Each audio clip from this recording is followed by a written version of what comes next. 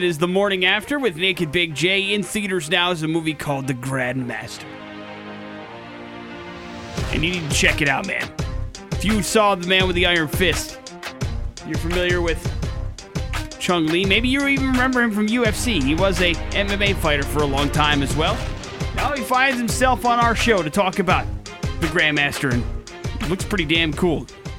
Chung, first of all, good morning. Thank you so much for joining us. We appreciate it. I'm doing great. You guys doing good this morning? We are hanging in there, man. Thank you so much for the time. We certainly appreciate it. Of course, I want to talk to you about The Grandmaster, and I've heard a lot about the planning that went into this movie and the filming. How many years were you involved in this thing? I was just like a last minute.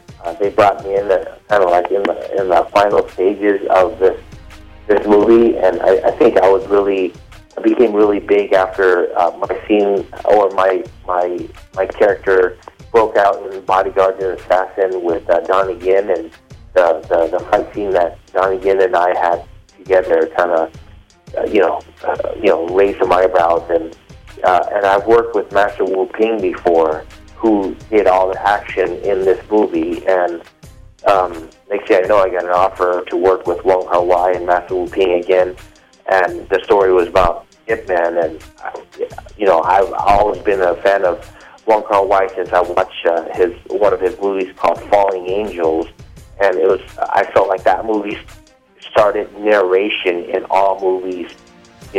After that, being invited was an honor, and just when I got on set, I got a chance to see here's Wong Kar-wai directing me, and here's Master Wu Ping working on my action, and they kind of molded this character that threw a lot of kicks, had a steel boot on, like a kind of steel toe boot, and I just got to swing some kicks at Tony Leung, who plays Ip Man, and it was just it was an amazing experience. Like, people were complaining because it was 2 weeks of shooting in rain, and I was just like, hey, this is cool, and everyone else was like, this is so cold, we can't wait till it's over. But for me, I was like, I'm on a playground playing with my kids. We watch these martial art fight scenes in movies, and we're awed, and we think that they're phenomenal. And sometimes they're only a few minutes long. Sometimes they're longer than that.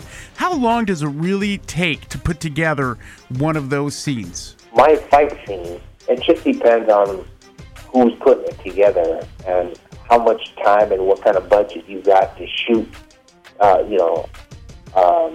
fight scene. And obviously, they wanted to deliver this movie in a big way, so they had a lot of time. People say this movie was 3 years in the making. It could have been done a lot sooner than 3 years. Just that the lead actor, Tony Leung, broke his arm twice in this movie. The first time he broke it was during rehearsals, and then I believe he was out for 6 months. And the second time he broke it, it's kind of a little bit unfortunate, but he broke his arm again the first or second day of the shoot. Blocking a kick again, and he was studying for at least 2 or 3 years for this character, and to deliver good Wing Chun and good martial arts for people to watch. He's one of those very serious actors in China.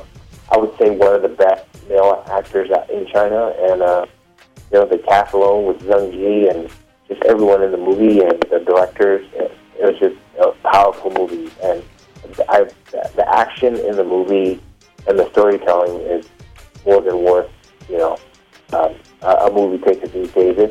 For me these days, like you either get great action in the movie or you get great acting in the movie, and then you have a good storyline with good acting in the movie. So this one, I think it has it all. It's like like the full package. As a fan of Wong Kar-wai movies and knowing some of his stuff that he's done in the past, I love his style. Like, I love the way he sets up shots and the visual. You can tell he takes a lot of time doing some of this stuff to make sure it looks beautiful, too, when he's putting all this stuff together. Does that make it a little bit more difficult as an actor to go out there and do your stuff, or are you not really concerned with that kind of thing? No, not at all. Actually, just to work with Wong Kar-wai, I would have to say, out of all the directors I've worked with, I mean, I've been in 9, 10 movies, and I would say he's definitely one of the best directors I've gotten to work with. He's just the way he directs, the way he brings out, what he wants out of his talent. It's hard to explain. I mean, it's just, there's this one scene. We shot this middle scene, which we needed an ending scene for it, but I was shooting 2 movies at once. I was shooting The Man with Iron Fist.